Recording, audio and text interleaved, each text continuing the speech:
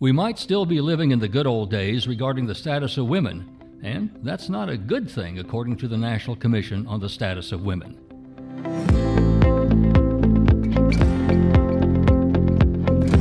I'm Garland McWaters, and this is the Spirit of Leading podcast, where we meet the people who are living empowered by helping to make things better in their communities and the workplaces. My guest on this episode is Kitti Asberry, the Executive Director of the Oklahoma Commission on the Status of Women.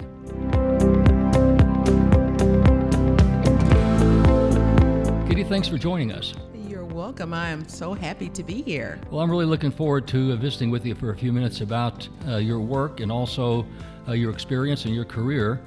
First of all, I want to give a little bit of background to our listeners that the Oklahoma Commission on the Status of Women is actually in its 56th year. Yes. It was originally formed by Governor Henry Bellman way back in 1964, just after President Kennedy had established the Presidential Council on the Status of Women in 1961. And then he told the states, well, you should do something likewise. So Governor Bellman did. He established a commission that was basically operated through the governor's office for a long, long time. And then back in 1994, the Oklahoma legislature formalized all that, and they established the commission, gave it a budget, gave it a structure, and 30 commissioners, a third appointed by the governor, a third by the Speaker of the House, a third by the Senate pro tem. So all of the commissioners are appointed by political leaders, whoever they happen to be at the time, and they have, 5-year terms, I think, and they sort of stagger them out, so they kind of turn over, a few every couple of years or so. So that's kind of the formation of it. And when you go on the website and look down the list of the commissioners, man, there's some powerful people and some amazingly talented women who are on that commission. And you can see that whatever information they're providing and insight they're providing would certainly be well received by, our political leaders, hopefully. You became the executive director, 6 years ago, I think you told me? 6 years ago, About 6 years ago. And now you also serve on the National Commission, is that correct? Yes, I do. Currently, I'm one of the directors for the National Association of Commission for Women. Prior to that, I was the national secretary. Okay, so you've got really a national perspective as well as your perspective here in Oklahoma. Absolutely. States are graded through several different factors by a national group, and the last report came out in 2015, I think, was the last one that was done. And a lot of states have a lot of work to do. But Oklahoma is, unfortunately, in like that bottom third in terms of the status, and some of the report cards weren't really all that complimentary, let's say. How are we approaching that? How does the commission look at that information and then decide what it wants to do to start making things better for women in Oklahoma? Well, as a commission, one of our key goals is to improve the status of women here in the state of Oklahoma. And how we do that, we go into communities, we talk to those women, we ask them, what are your issues that are directly and indirectly impacting your life? And what are the things that we need to try to change? And from those conversations, we sit down and we talk to our legislators and we say, hey, these are the issues that's happening in northeastern Oklahoma or southeastern Oklahoma. We also partnership with other women organizations who are actually going out advocating for women's rights. Because as a commission, we cannot advocate, but we can educate. And that's our primary mission, is to educate women about things that they can change in their lives and to improve them. Mm-hmm. So if there are groups that are working on specific issues, you help women connect with those groups. So it's a matter of spreading information rather than taking a position, let's say, on a solution. Absolutely. And, as far as taking positions, again, because we don't advocate, we don't take any positions on anything that's out there. We just offer advice. What are some of the ways that you go out into the communities and collect this information or engage people in their communities? We set up community conversations where we may go to a college or a university or our meeting place, and we'll talk about issues. Last year, our issues was substance abuse and mental illness.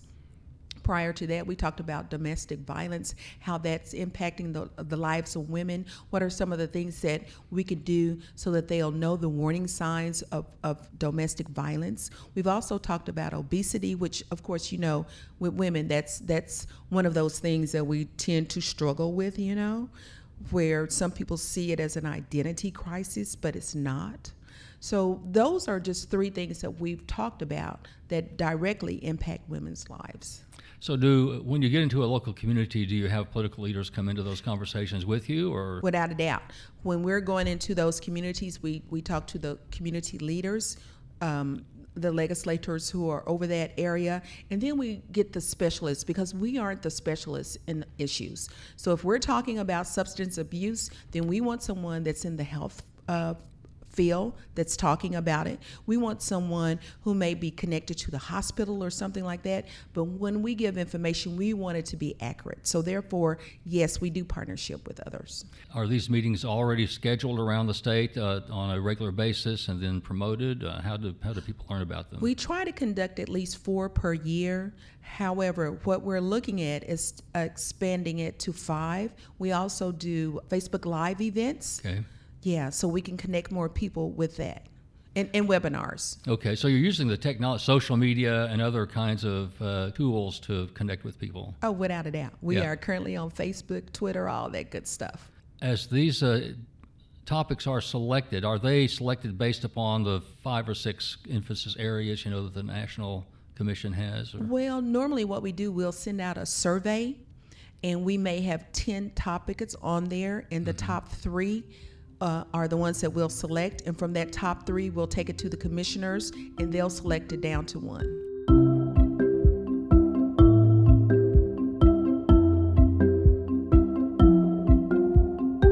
Over the time that you've been involved with the commission, have you seen some of these topics really take root in policy making in the legislature? We've seen some movement, and not just in the state of Oklahoma, but on a national level as well. Due to our community conversations, the National Association of Women's Commissions, they started a national conversation, which they've modeled it after our program. So yeah, we're seeing some changes being made. And with our partnership with the Oklahoma Women's Coalition, we talk about issues that they're taking to the legislators to talk about, and a lot of it comes from our research too. Mm-hmm. Are you aware of any particular pieces of legislation that are being written or developed now as a result of some of the conversations that have been happening? We do have a watchdog committee where they go to the meetings all the time, and they see what's happening, they listen to what's being said, and they bring it back to us. Then we go and try to meet with our legislators so we can say, hey, this was an issue that was brought up. Yeah, well, and I suppose that's probably the role of some of the advocacy groups specifically who would want to go in and lobby or to provide information and hearings and so forth. And everything that we do as far as our community conversations and our issues, it's all located on our website. We've also engaged with students from OU. They put together forums for us. Okay. So we have a group of highly skilled women that are working with us. When you go into a community, how well attended are those? Do you get a lot of participation from the community? Oh yeah, we get a lot of participation, and it's based upon your subject matter, how many people will show up. So if you're in a community where for a rural community, for instance, so if you are in a rural community and you're talking about a clinic or something that a woman can go to, and there's not one in that area, then they're going to show up because they want to voice their concerns about someone putting one there. And that's something you take back to the legislators. Chances are that representative or that senator is in that room, so Right. he or she is listening to the conversation. Well, that's good to hear that they're actually physically present when they can be to hear firsthand, what's going on. It's always better to hear it straight from the people who are the most affected by it than sort of like a report, And that's why we always extend our invitations to our legislators. So normally we host them when session is out so they can be available to attend. Right. I was reading and kind of getting ready for this interview a report from the Brookings Institution. They've been calling for increases in investments in support in some of the same areas in which the Commission's working. In fact, they said they call upon the global community, not just local communities, to invest in what they call some key leverage areas. They talked about political leadership, climate change and food security, economic status, reproductive health, gender-based violence, education. So those cross over some of the areas that you all are interested in as well. And it just sort of points out how broadly based the issues are for women. Mm-hmm. And I know in my introduction I kind of teased the good old days, about when you used to be, as women were portrayed sort of as the happy homemaker, and they had very limited role, and they were expected to sort of do what their husband told them to do, and they didn't really sort of weren't really portrayed as even having a mind of their own sometimes, but that was never a good thing. It never was. Never was a good thing. I think that's probably one of the reasons why that song, I Am Woman, Hear Me Roar, was so popular. And the other one, I Am Every Woman. Yeah, I think those songs right there resonate with women more so now than they did back then. Right. The good old days were not really that good for women, and we're trying to really turn that around, which sort of has kind of surprised me a little bit that the scores were so low, because when I look down the list of scores that the study had done back in 2015, I'm going, there's hardly anybody above a C.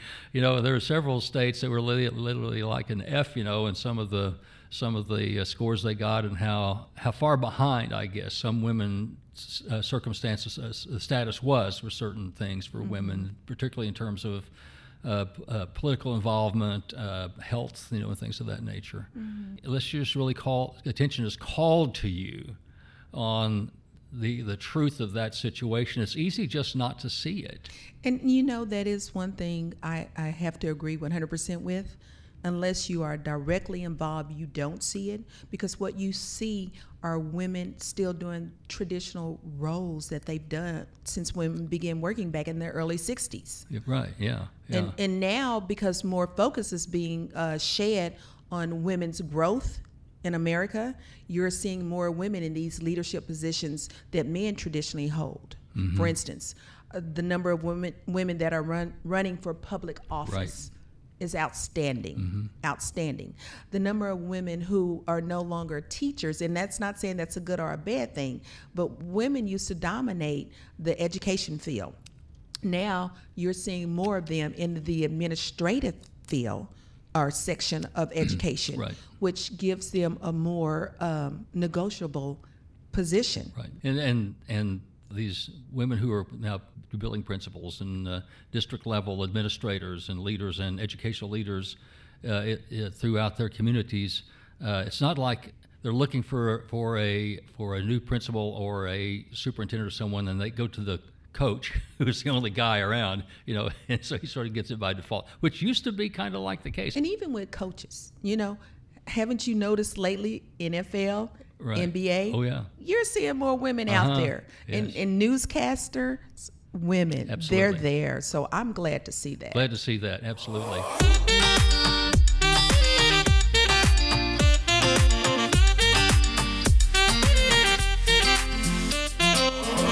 I was looking at a report on STEM education, science, technology, education, math, that kind of thing, and a lot of emphasis on STEM.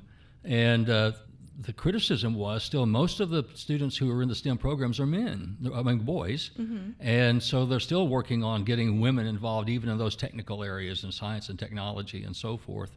So trying to encourage young women to get involved in those programs to really pull them in and attract them as much as they can. Well, and I think you're seeing an increase of women that are in those STEM programs now. A lot of it is due to technology. Mm-hmm. When they first came out with the internet, not everybody, but a lot of people was like, darny poo, this is going to take away all of this and all of that. But quite frankly, it created a whole hemisphere for women to shine. And I think that's also brought more women into science in terms of engineering and things of that nature. I've seen more of that. Absolutely. And math is no longer, quote, a problem for women. So therefore, again, with the STEM being out there and women being able Yes. to think out loud instead of sitting or standing in the back and knowing the answer but not speaking But up not and saying speaking it. out, right. So yeah, I say kudos. Absolutely. Well, the more attention we can bring to that, the more comfortable or the more we realize that women have a full equal role in those areas as men, and those barriers that have been there in the past have been somewhat artificial. It's not because of lack of ability or lack of talent or anything else. They were just excluded. Yes. And where those doors are beginning to kind of open a little Yes. bit. And now I think maybe we're seeing some of the glass ceilings coming down a little. We're Well, I trying tell to you bump them a what. little bit. As far as the glass ceiling, it is up there, but I tell you what, I know a lot of women that's kicking them down. So yes. Well, isn't that part of the emphasis of getting women on corporate boards that you're involved in? Yes, the 2020 National Conversation on Board Diversity, which will become the global conversation on board diversity. It's all about increasing the number of women who are currently serving on corporate boards, because as you know, whenever there's a woman in the room, the dynamics change. Mm-hmm. And corporations are beginning to realize that they need that voice, not just that voice, but also that knowledge that women bring. Because women know that we shouldn't have to, but it's this inherent thing that we have to work harder and faster and better. So therefore, when we speak, we know what we're talking about. And corporations are realizing that. When women are in the room, the dynamic changes a little bit. Without and I think a doubt. that's really a positive thing as well. And I was fortunate enough when I was back working in career tech, we had a good group of women who represented administrative jobs, positions in the system. And so I had the good fortune of working with some very talented women, who were in leadership roles during that experience. And I think they really made a big difference in the kind of conversations and dynamics that went on in our discussions. Well, I think the thing with women is we listen to hear, whereas with men, a lot of times they hear and they listen to everything that's being said, but they don't respond to what was actually said. And women, we bring that third ear to the conversation. Because again, it's been so long where women were expected not to say anything, so therefore we hear everything.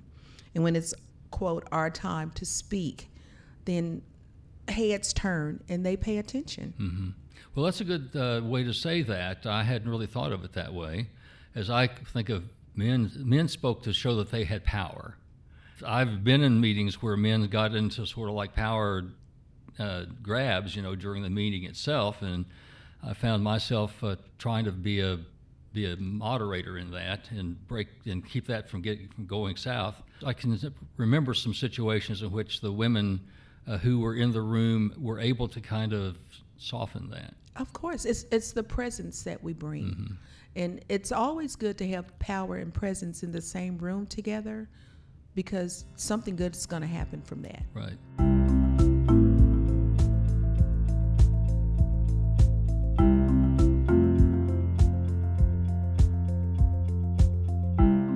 And if I may, to go back to the 2020 conversation, that was one of the reasons why the founders wanted to be a conversation, mm-hmm. because it's an ongoing initiative. The 2020 conversation started in 2010. Right, okay. So their goal was to increase the number of women serving on corporate boards by a percentage of 20% by the year 2020. Okay. However, they exceeded that number in 2019. And the state of the state of California, and I don't know if you are aware of this, they passed a law where corporate boards had to increase the number of women that are currently serving on their boards. Yeah. No, I didn't know that had become official in that way. Big win. That that was win. a huge win, not just for the 2020 conversation, but for women nationwide. Mm-hmm. And hopefully, some other states may follow. We don't know at this point, but because it's out there, that's one of those things that's negotiable. Right. Mm-hmm. Now, what are some of the activities or things that are being planned for that emphasis? The national conversation for 2020 this year will be held November 22nd. So Right now, they're doing training throughout the United States, and some. I think there are 6 or 7 different countries that have become a part of the 2020 conversation.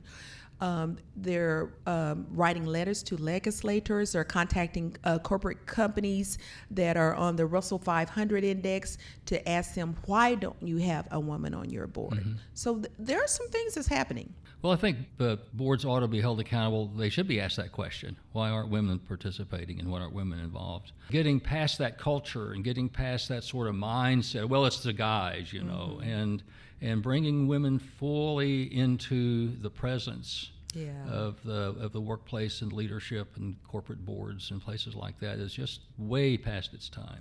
It is. And another thing that's way past its time is for women to think that they need to learn how to play golf. Golf doesn't have anything to do with being on a corporate board, okay?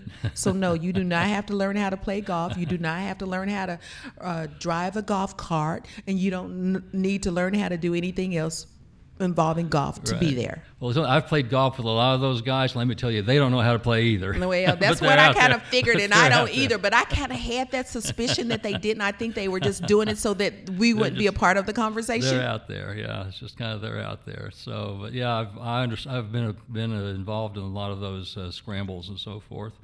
But it just kind of makes it part of the culture that we're having to reinvent the culture and let the culture evolve. You know, that include women fully in that experience.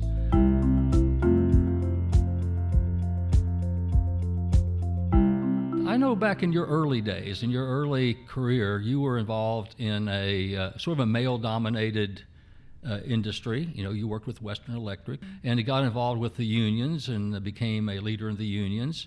What kind of an impression or impact did that experience have on your own understanding and growth in the way women are taking their place in the job world now, or the leadership part of that now? I didn't get as much experience in leadership there as I did working for General Motors, which I worked there for 27 Here in Oklahoma years. City, right? Yes. And I was also in a leadership position there because I was an international union representative for General Motors. Yes. But I've always been just the type of woman that felt I was equal to any and everybody else. So therefore, you know, I've never been a shadow walker.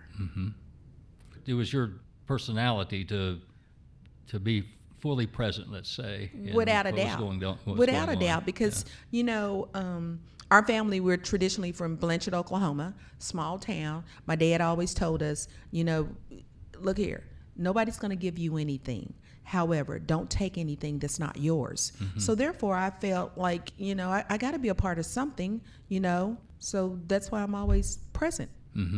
What would you say were some things you learned particularly along the way in those experiences that shaped you? One of the biggest things that I learned as far as being in leadership positions was to always include others. Don't take anything on yourself. Because one person can change some things, but many people can change everything. And that's the truth. It may not be the change for the best, but it can be a change. It takes a lot of people really to be involved in establishing a critical mass of change. Like you said, one person doesn't change everything, but you get a lot of people involved and there's participation and things start to happen. It does, because the more people involved in something, the greater chances of ideas coming out. That's not just the same one over and over. Yeah. And I guess you probably took some of those ideas with you into some of your own political activism. I know you were a leader in the Oklahoma County Democratic Party for a while and had some state experience. So with the Oklahoma County Democratic Party, I was the chair of that for 4 years. And then I moved on from there and I became the vice chair of the state Democratic Party. So yeah, I've been involved in politics for a while. I love every bit of it. As a matter of fact, the first time I even got involved in politics was because I complained because I noticed there was a lack of blacks in the room, or African Americans, whichever one you want to deem. But I noticed that, and I said, hey, why aren't there any blacks being appointed or selected to any of these open positions? And the question was, because there's none here. I said, excuse me, I didn't change colors. Here I am, choose me. and it was like, tag, you're it. Yeah, and here I am, choose me. They put me affirmative action chair. not only do you have to get people involved, you have to ask them to be involved very often. You really do. And if you don't go out and ask people to be a part of something, they don't know if it's okay. And you know, that's absolutely right. And that's one of the reasons why you don't see a lot of women that are serving in public office. When you ask them that question, well, what made you get involved? Someone asked me. Mm-hmm. And then the second one is, well, there was a problem or a situation that was arising that was directly impacting me and my family. Right. And that's the beauty about women. When we see that there is a need, then we jump in and we get in. One of the big eye-openers for me years ago, I mentioned my daughter before we started taping. She was working for a lady who was actually the chair of the Susan B. Komen Race for the Cure that particular year, and my daughter was a personal assistant for her, and so by default, she kind of became sort of her right-hand person in helping coordinate and get things going and so forth, and so that really got her directly involved in the day-to-day of everything with that race, and that led to continuing to be involved with that race beyond that year to the next year and so forth. And that led to an invitation to join the junior league, and that led to other things, and she had a long career in the junior league and was a vice president before she was through with that. And now she still is involved as an advisor, I guess. All because she, in a sense, was sort of asked to be involved in one thing, and that led to something else and led to something else.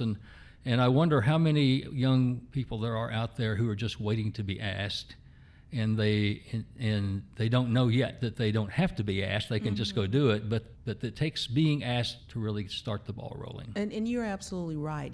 So many young people, they're just out there, very talented individuals, and we're not tapping into that by asking them to be a part of it, because a lot of older people, and please forgive me if y'all who are 40 and over, but this group of people, we tend to not value what the younger people bring to the table. Mm-hmm. I don't know if it's a fear that we think they're going to take over our positions or something, but you know what? We're not going to live forever. Right, we exactly. need to leave, quote, a legacy. And when I'm saying a legacy, that's a legacy of leadership for someone to follow, because not all leaders are good leaders. There are leaders in leadership positions that are misleading people nowadays. So therefore, if you know a young person and he or she has that ability within them or that capability that you sense that they have, ask them to get involved. Give them something to do. Delegate a task to them that's overwhelming for you.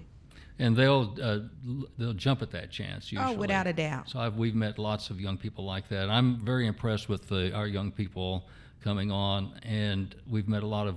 I've met a lot of young people who are smart. They're eager to be involved, and they're not waiting. Some of them are not waiting. They're getting out there and doing things. And I know you're also involved with Sally's List. Oh yeah. You're on that board, I think. Yes. And that is an effort to get young women involved or women involved more directly in the political process. Without a doubt. Now, with Sally's List, it's similar to 2020 Women on Boards. We're trying to increase the number of women that are running for public office in the state of Oklahoma and beyond. Right. So, yes. And typically, you're trying to encourage women who are specifically interested in women's issues. Without a doubt. You know, those that we know for a fact will stay the distance. There's a lot of training that's out there that we provide to those women. We talk about the barriers that you may be faced while running as a female in Oklahoma. We give them tools that they can use while they're out there on the campaign trail. But Sally's List is a very progressive movement to increase the number of women that are currently serving in public office. Sure. And, we're seeing it nationwide. 2019 was one of the biggest political year for women who won office. And we want people, quality people running in office, both men and women. Yes. And we want people running who will be very responsible and good representatives of whatever point of view they present. That's right. Because I know people have all kinds of points of views about things, so it's not going to be all conservative or progressive or liberal or whatever.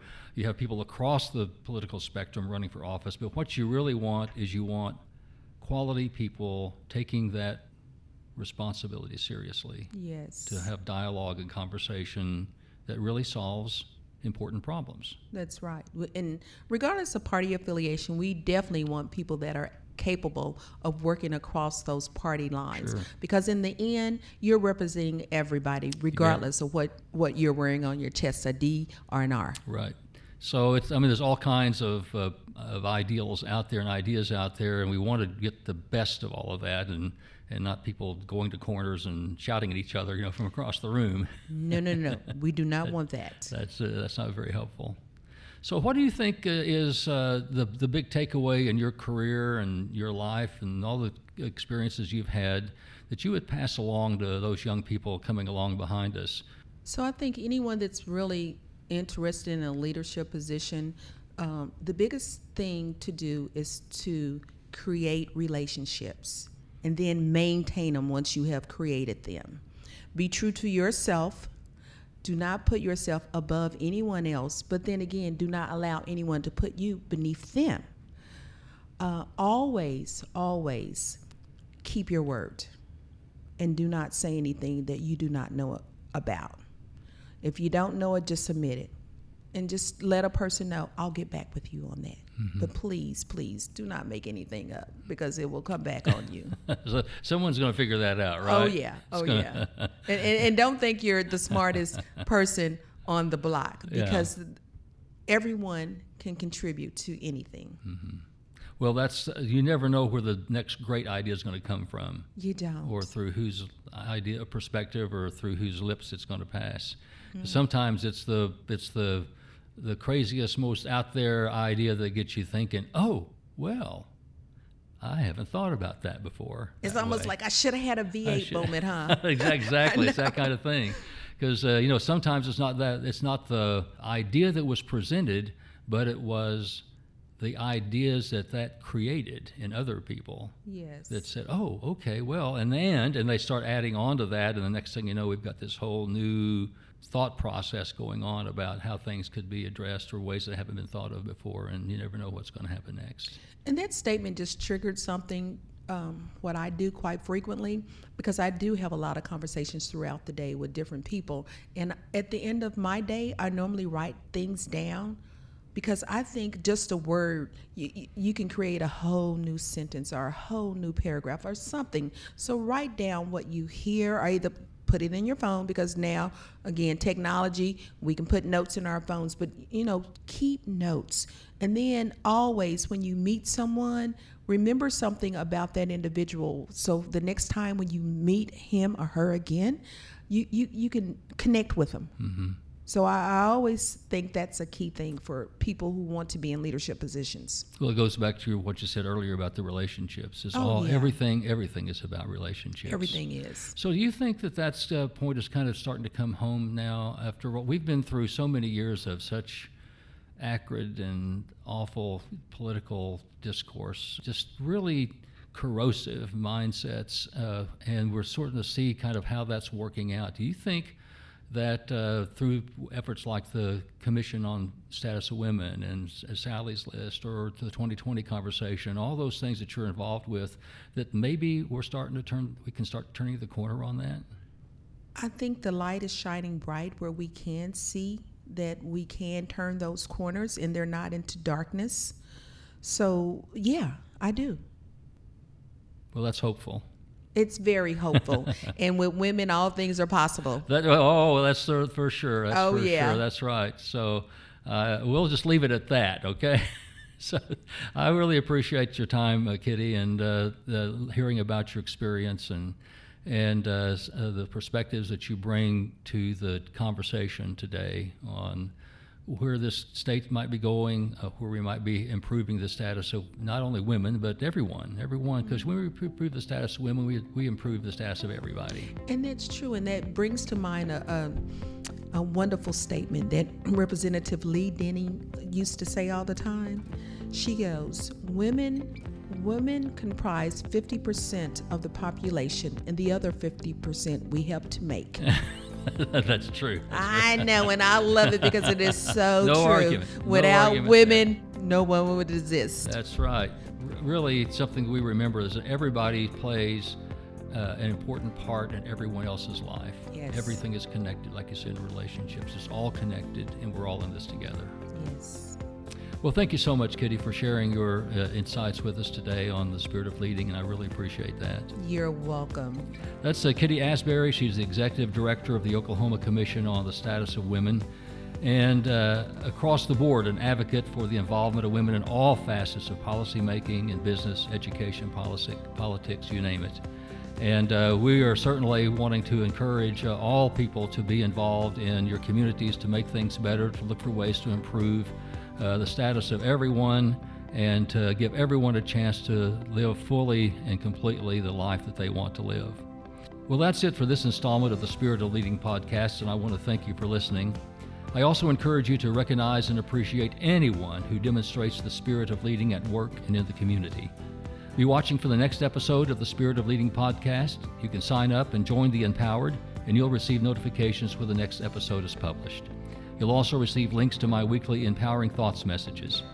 Until next time, I urge you to live empowered each and every day, to encourage the spirit, to enliven the heart, to enlighten the mind, and to enlarge the expectations of living in yourself and in others. I'm Garland McWaters.